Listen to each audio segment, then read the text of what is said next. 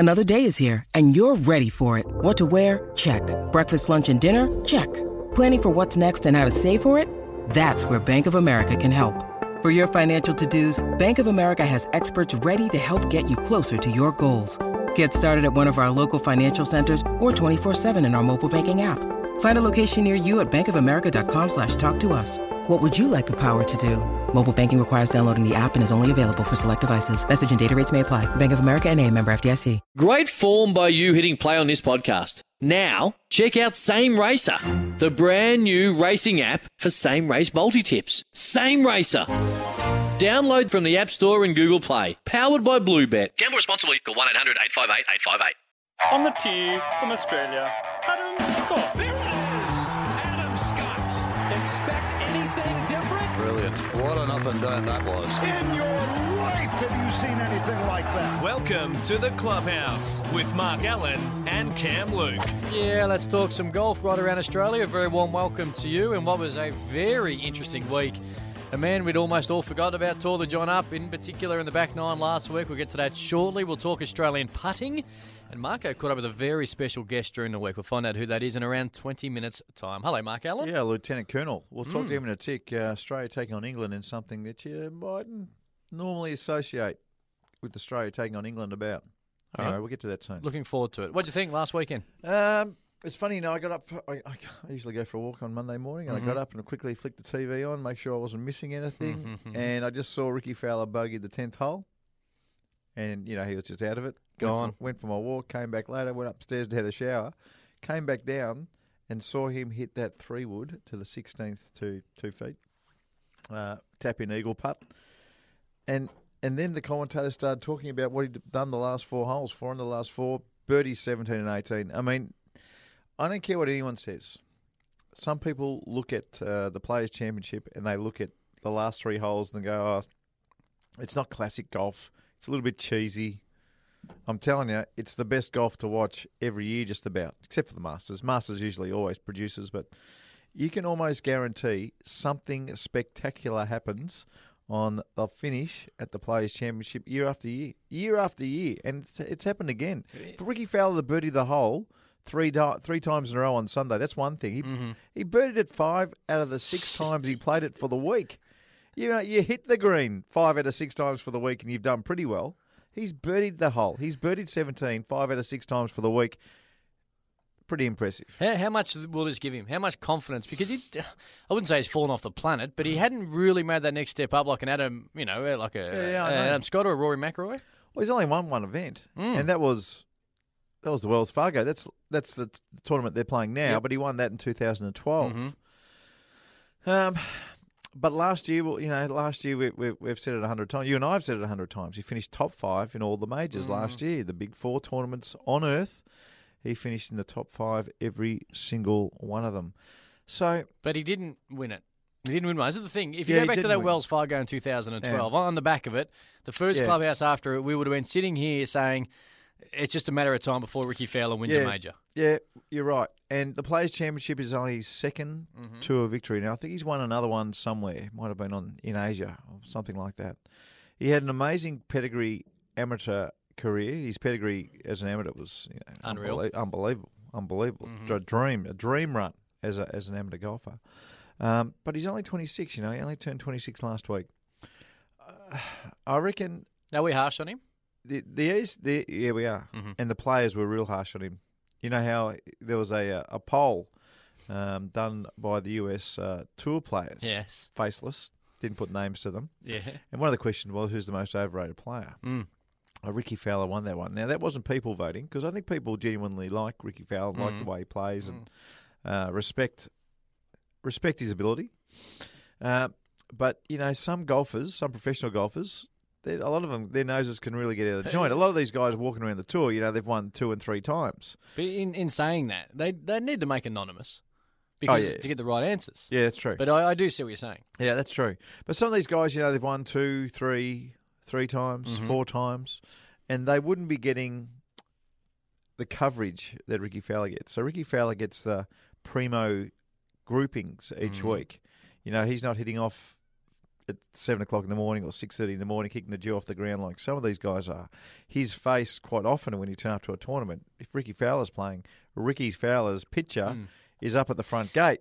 So a lot of the other pros, when asked who's the most overrated player, well, when they see Ricky Fowler's poster everywhere, when they see the beautiful tee times that he gets, and when you see the coverage, when you see, people after he signs his card putting a microphone in front of his face asking Ricky about how he went, then I understand that there's a lot of golfers out there who'd go, oh, hang on a second, come on, I'm better than this bloke. Hang on a second, because he's very marketable. He's a good-looking young poster guy. boy, He's all the rest of it. He's got good personality, and as you said, he did finish in the top 5 all majors last year.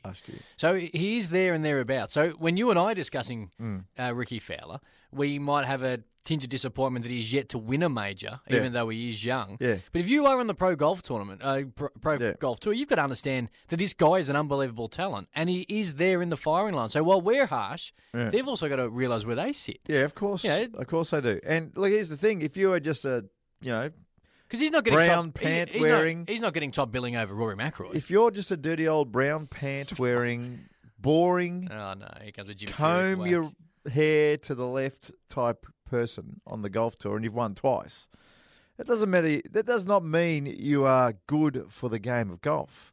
And the PGA Tour and the television networks, clearly the television networks are going to do what's good for them. Yes. But what's good for them is good for golf. So, there are a few crusty old types out there who probably got their knickers in a twist because, Ricky Fowler's always got his face on the front door when they drive through, but stuff you. The Rory McIlroys of the world wouldn't care. The Adam Scotts wouldn't care. The Tiger Woodses wouldn't care. They're all poster boys. They're all poster boys. And for good reason. They're all poster boys. But it would be the non-poster boy type that has voted Ricky Fowler to be the most overrated player. Who do you think? Jim Furyk? Who do you think? I don't think Jim Furyk. He's won. He won almost 20 times now? Yeah, no, but he's the Jim type. Wouldn't care. No, but he's the guy that would care because he has won a lot. But you don't ever see Jim Furyk on a billboard when you go to a golf course or a tournament. Rory Sabatini comes to mind. I reckon he would care. Rory Sabatini, he may well care. He would care. Rory Sabatini's got nothing to worry about, has he? Well, what would he be concerning himself with? Would he genuinely believe that he should be on a billboard instead of Ricky Fowler? I'm speaking out of school. You're asking me. You're asking me.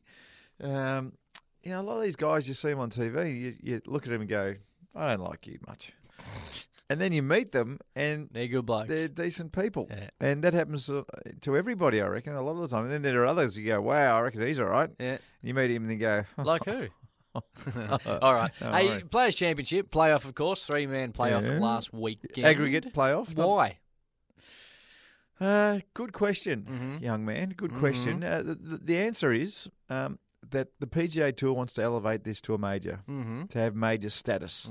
So when you have a playoff at Augusta, it's a 3-hole playoff these days, or a 2-hole playoff. It's an aggregate playoff. It's not sudden death.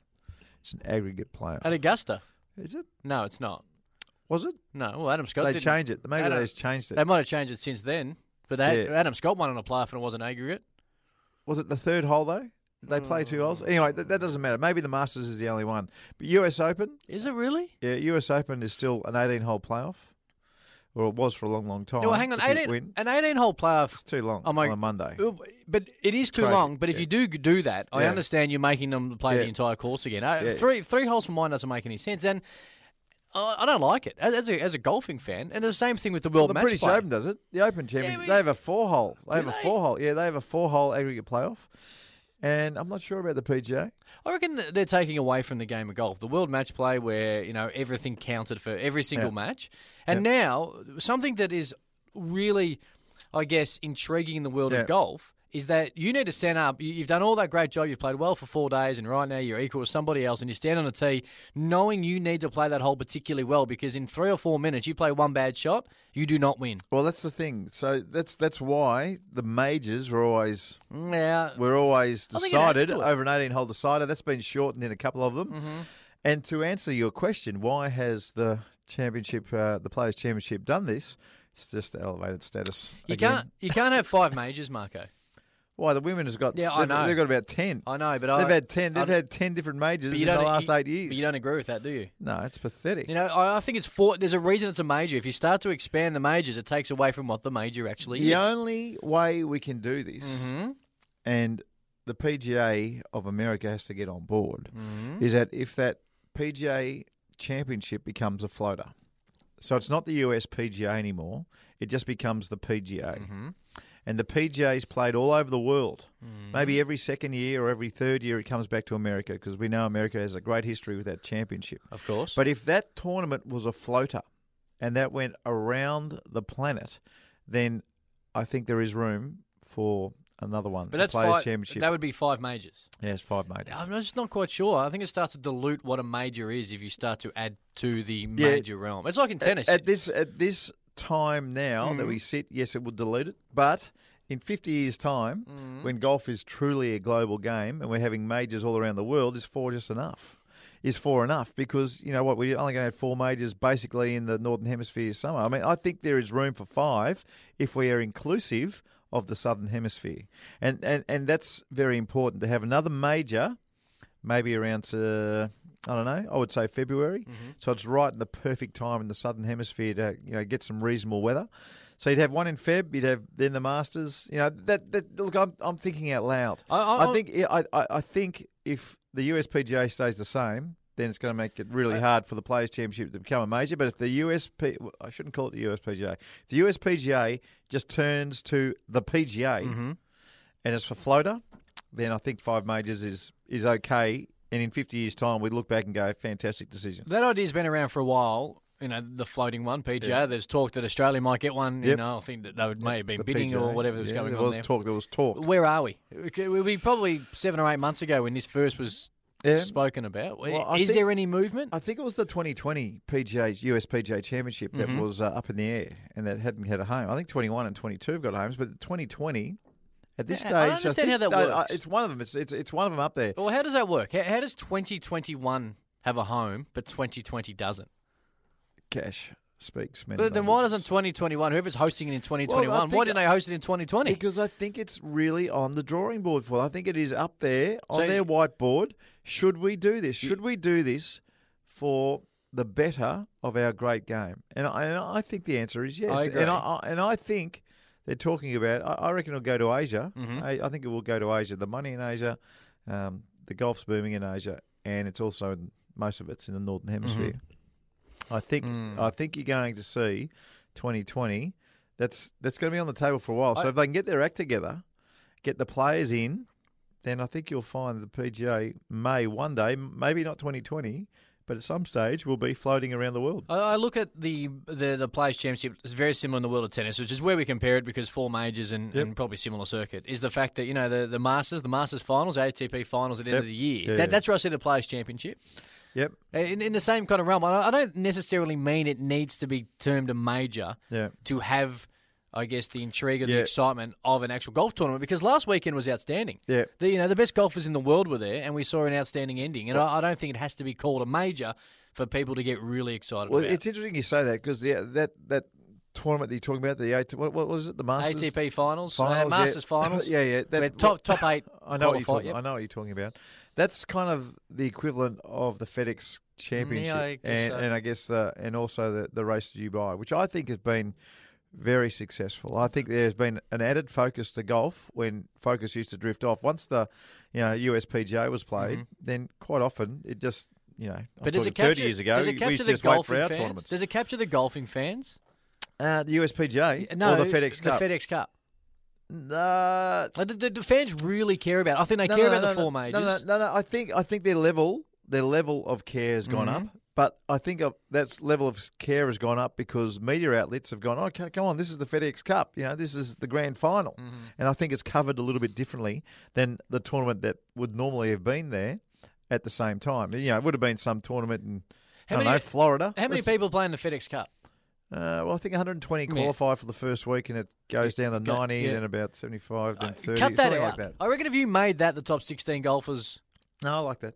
Really? Yeah, I like it. I like it. The thing the ATP does particularly well is at the Masters, there's only 8 the best 8 in the world are there. Yeah. So it automatically has that intrigue and that excitement because Different you're like, game. oh, hang Different on. game. No doubt. Different Absolutely game. no doubt. But when it comes down to it, I don't actually think the Players' Championship needs to be termed a major because I think everyone understands that it's a hugely popular tournament. Yeah, well, look, once upon a time, the US Masters wasn't a major. When Arnold Palmer won his first US Masters in 1958, it wasn't a major. Remarkable, isn't it? It was the American Golf Writers Association, February 1960 said, "Okay, boys, what are we going to do? What are the majors? Let's get together here and do it, because the British Amateur Championship and the US Amateur Championship, they're not cutting it anymore.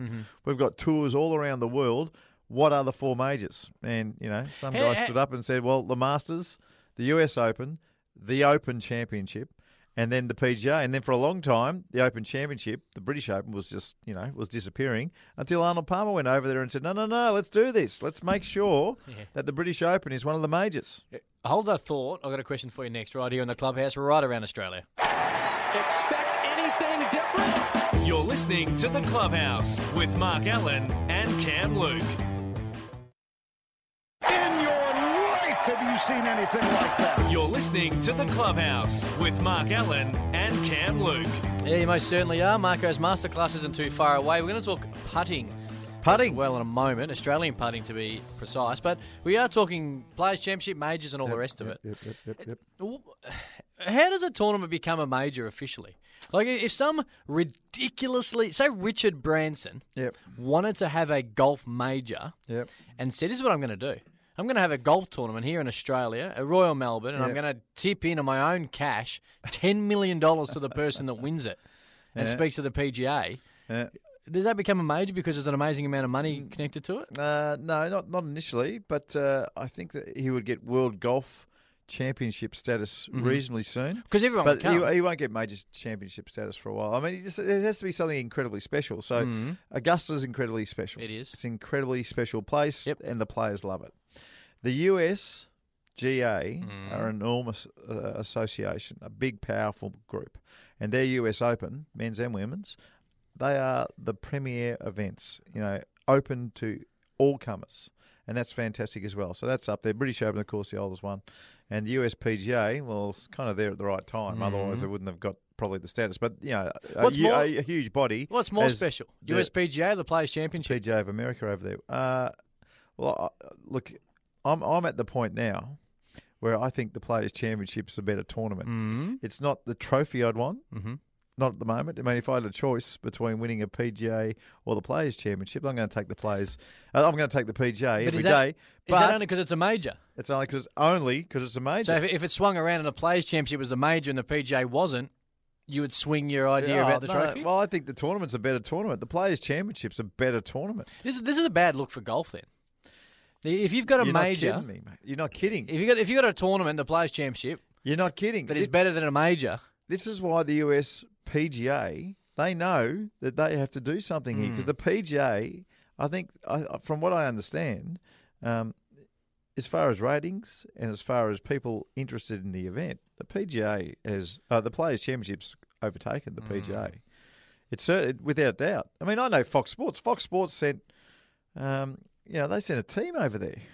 They sent people over there to cover the Players' Championship. I don't think we have people on the ground. I don't think we've had people on the ground at a PGA Tour event for a long, long time, such as the importance of the Players' Championship these days here in this country. Tim Sheridan was on the ground over there doing stuff. So that was surprising. Well, but also good. It's great, and it's a great event. Like I said at the very top of the show, those last 3 holes are a must watch. If you're anywhere near the hunt, anything can happen. If you've got a 5-shot lead going to 17, then I'm watching that tee shot. I want to see what happens there.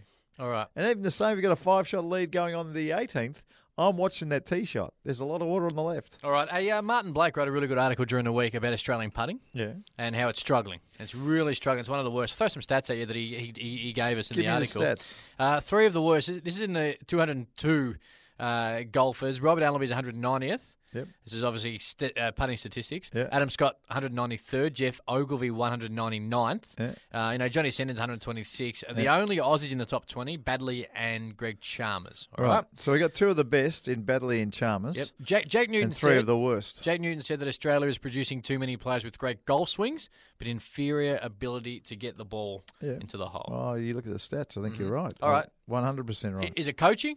Is it people not focusing on putting? Why are we in this situation? There are two things here in Australia. There are two things that destroy you as a putter. Mm-hmm. One, bad surfaces. If you've grown up on bad surfaces, like someone like John Sendon did, coming up in Queensland, then in actual fact you don't know. You can hit a 6-foot putt exactly the same twice, and one miss on the left and one miss on the right. So how do you practice for that? I mean, you go, that one missed left. Okay, I've got to try not to miss this next one left.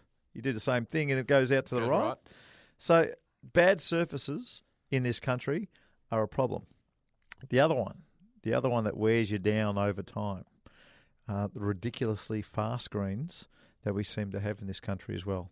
So some of the greens that we have, especially down Victoria way, some of the greens are so ridiculously quick that it does your nerve no good. But you get to America, you putt on the greens in America, or even England. England, the greens are slow enough to where, the 6-footers go in because the ball's travelling pretty quick.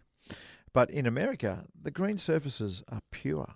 Wherever you go, it seems. Wherever you go, the green surfaces are pure. And if they're not, then they rip every green up and they do it again. So they are perfect because otherwise no one's playing.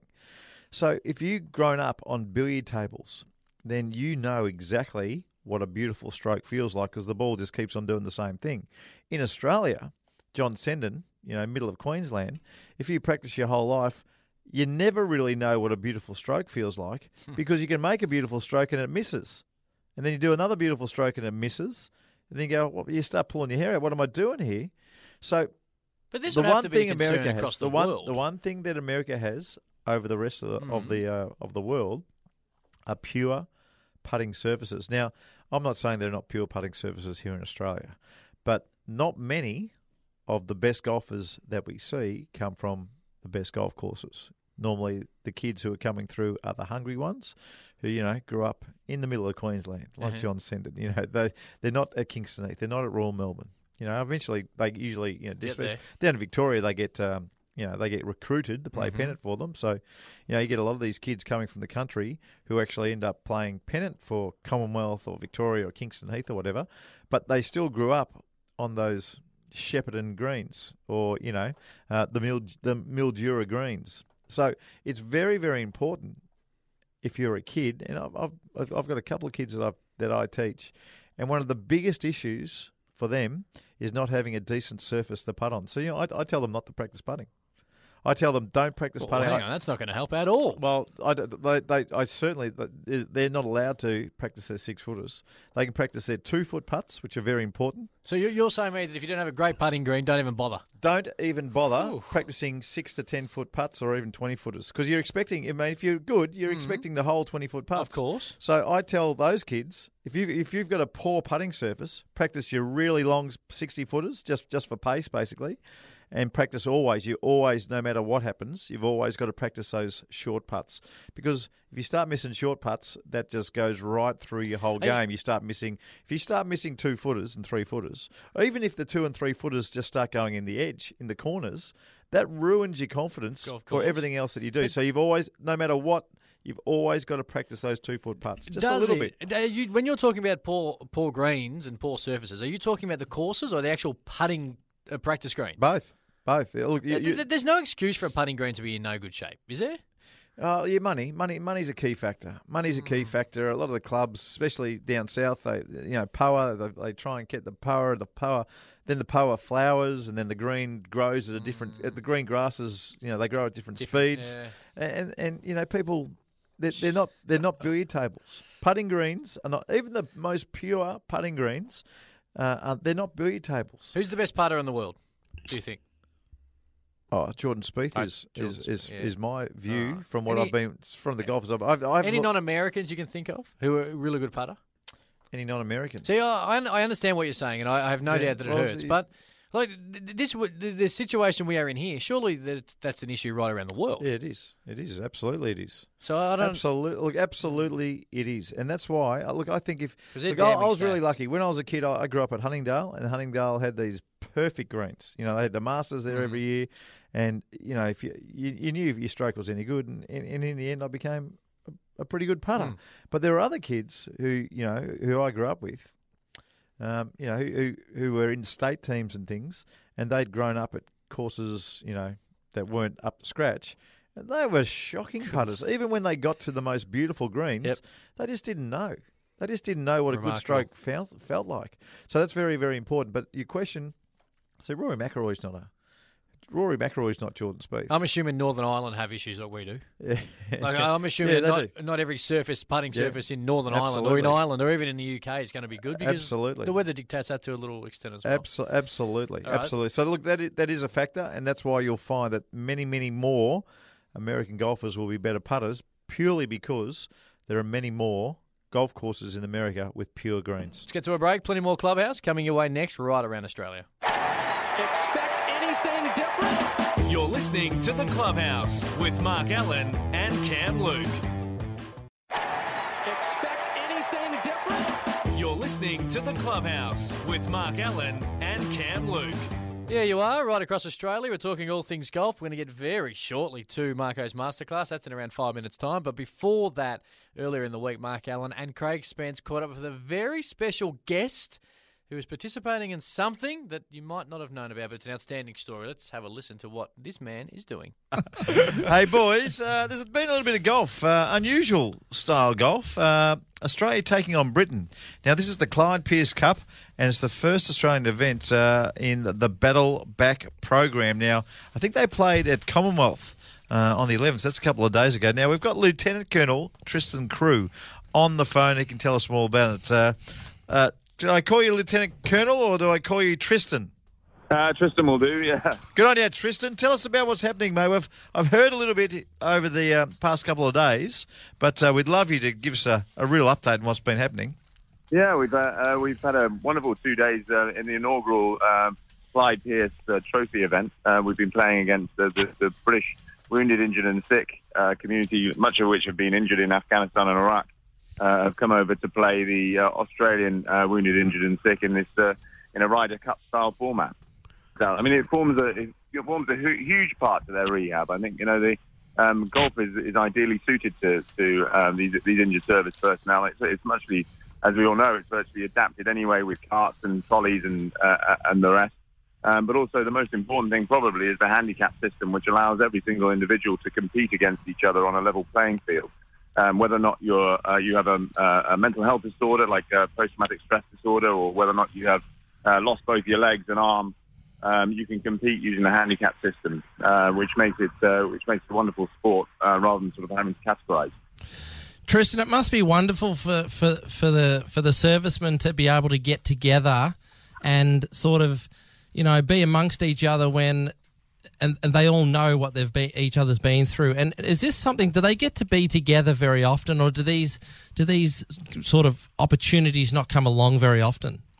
Well, I think that obviously less often when individuals are left the military, and then quite often with these individuals they've got life-changing injuries which quite often preclude them from carrying on with their military careers. So we have a situation where. They are not able to carry on serving, much to their disappointment. When you get taken out of that community and then you move into the civilian world, which out of the 10 guys we've got over here, 6 of them are now veterans. They don't have the same support network that perhaps they would have had in the military, and indeed they become to a certain extent isolated. And if you then put them together in these sorts of formats and come away like we have for the first time here to Australia and get the guys together, the therapeutic effects of that are quite marked. And Tristan, was that your main motivation when you got involved in getting it together in terms of golf? Was that your main motivation? Was to provide something, another opportunity for these ladies and men to get together? Well, I don't know if it was my main motivation. I'm a physiotherapist by trade, a physiotherapist in the British Army. And really, as far as that was concerned, I was really looking very much on the focus of the physical rehabilitation of these individuals. And you can understand, if you swing a club when your balance is compromised, or you're getting in and out of bunkers or moving up onto tee boxes, then it's all very good physical rehabilitation. But the more I get involved in it, there's definitely a huge psychological benefit from being involved, not just the team aspect that we've just spoken about, but also the self-esteem gains that you can get from competition, which a lot of these guys have had competition and the opportunity for competition taken away from them. And again, with the handicap system, again, which makes it so valuable, is that when your handicaps start to come down and you start to see this graded objective improvement, you get a real sense of achievement, and it boosts your self-confidence and esteem way beyond other sports are able to achieve. Tristan, I'm just reading down the sheet here. You've got Corporal Louis Smith. He was hit by the blast from a hand grenade while on patrol. Snapper Curtis McGrath.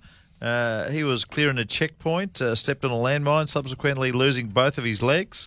You got Brendan Dover, suffered a foot and hand injury, an IED explosion in Afghanistan. So we're talking about some real serious injuries here. Yeah, I mean, absolutely. I mean, life-changing stuff, which you don't just get over like that. But I mean, initiatives like this are certainly helping to support them. I mean, what I would say is that we started the golf program in the UK in 2009, and Battleback is an initiative, a military initiative, which is designed to get guys back into sporting and adventurous training activity. And I just happened, as a secondary duty to my main role, to run the golfing arm of it. What needs to happen, as far as I can see in Australia, is the guys to get behind the injured servicemen here and to offer something similar. And we're very very lucky to have the support of the golf industry in the UK, with 230 golf clubs offering free access for the guys, and 70 PGA pros also putting their names down to support the program and give free coaching to our individuals. So we're now starting to grow some really good golfers. Yeah, that's right. I mean, certainly, it's all well documented in his book, Reach for the Sky, and he was an amazing inspiration for our guys, and certainly they can take an awful lot from his achievements and what he was able to do. I know legs, you get down to 2 handicap. I can't tell you how difficult that is, particularly when you've lost your legs above the knee, which is a markedly different to whether or not you've lost the low knee or above knee. Indeed, in the military, certainly around Headley Court, the premier rehab centre for the armed forces in the UK, they call it, if you've lost it below your knee, it's just called a scratch. sounds like Monty Python. It certainly does, doesn't it? Yeah, Holy Grail. Who's winning? Your score. Yeah, well, that's all important. Yeah, it is. Well, perhaps we shouldn't put too much emphasis on this, because it is the first tournament as such. Right. Sounds like we're winning. After the first day, no, of course not. After the first day, the UK team were 3.5, 1.5 up, and now we're 6.5, 3.5 up, going into the individuals, which is on Friday. And we're playing at Huntingdale on Friday, where they go man-o-man on the individual format to try and see if you can gain the last 10 points. Hey, all to play for. What time does it hit off? Because I reckon there'll be people around who'd love to come down and give you some support. Yeah, we're there from 9 o'clock. From 9 o'clock. Lieutenant Colonel? I'd like to come and see it. It's quite a spectacle, I will say. Yeah. The one-arm guys hitting the ball at 230, 240 yards, it's quite impressive. Yeah, it would be. And if it's a rainy day, just get inside that beautiful Huntingdale Clubhouse as well. It's an absolute cracker. Lieutenant Colonel? It's been wonderful here because they sorted the weather out for us. It's just like home. Lieutenant Colonel, thanks for your time. Good luck with everything. It's a fantastic thing you're doing. And I did see that your Prime Minister gave you a big award. He's just been voted back, David Cameron. Congratulations on everything you've achieved. Thank you. Very kind. Thank you very much. Thanks, Tristan. Good on you. Lieutenant Colonel Tristan Crew. Expect anything different? You're listening to The Clubhouse with Mark Allen and Cam Luke. Marco's Masterclass. Alrighty, let's do it. If you want to get involved at Mark Allen SEN, you can tweet him, or you can, of course, hit us up on Facebook, facebook.com/The Clubhouse. Righto. Your grip is probably the most important thing. Of course. When you play golf. And you want your grip to be exactly the same all the time if you want to hit exactly the same shot all the time. Agree? That makes sense, doesn't it, Cameron? I am nodding. Righto. These days, a lot of people buy golf clubs off the rack, and they come with not only different grips, but different size grips. Now, a different size grip affects your grip. So if you've got a driver with a thin golf grip and all your irons have got a different grip on it, then that's no good for your game. So this is very simple. If this is the case, you can actually get those grips very, very cheaply made to feel exactly the same as the grips that you predominantly have on your golf clubs. There would not be one pro, not a fair income pro, who would have different grips for different clubs. It is absolutely wrong. So if you're looking for that little inch, if you're looking for that tiny little advantage on your opponents, it's time, if you've settled on your golf clubs, to have every grip in that bag exactly the same. The same length, the same colour, the same thickness, the same tapes underneath, exactly the same. And even though they might be different shafts, a good club maker can make this happen. So don't put up with it. If you've got grips that are different, help yourself out, do yourself a favour, go and get a whole new set of grips, make them exactly the same on every single club in the bag. It'll help you. Alrighty-go. Before we do get out of here, Marco, I forgot to mention this. Of course, we have numerous discussions regarding females and having babies and getting married, and you've been big on the fact that Rory McIlroy broke his engagement off, became the best golfer in the world. Correct.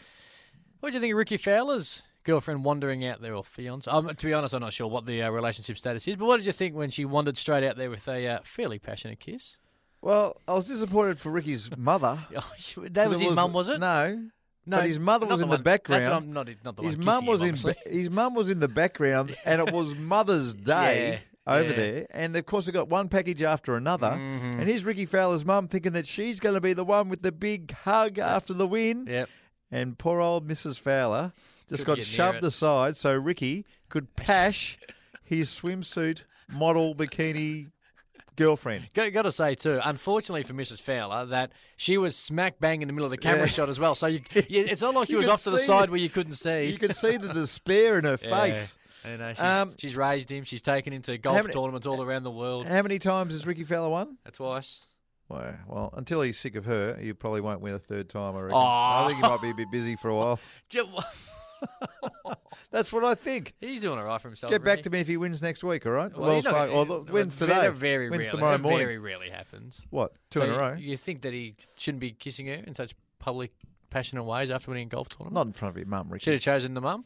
Give her a nice little friendly peck on the cheek and say thank you for Mother's Day and give your mum a hug, for goodness sakes. Then take the girlfriend out the back and you can pass her back behind the scoring hut or something. That's been the Clubhouse right around Australia. See you next week, Marco. See you, buddy.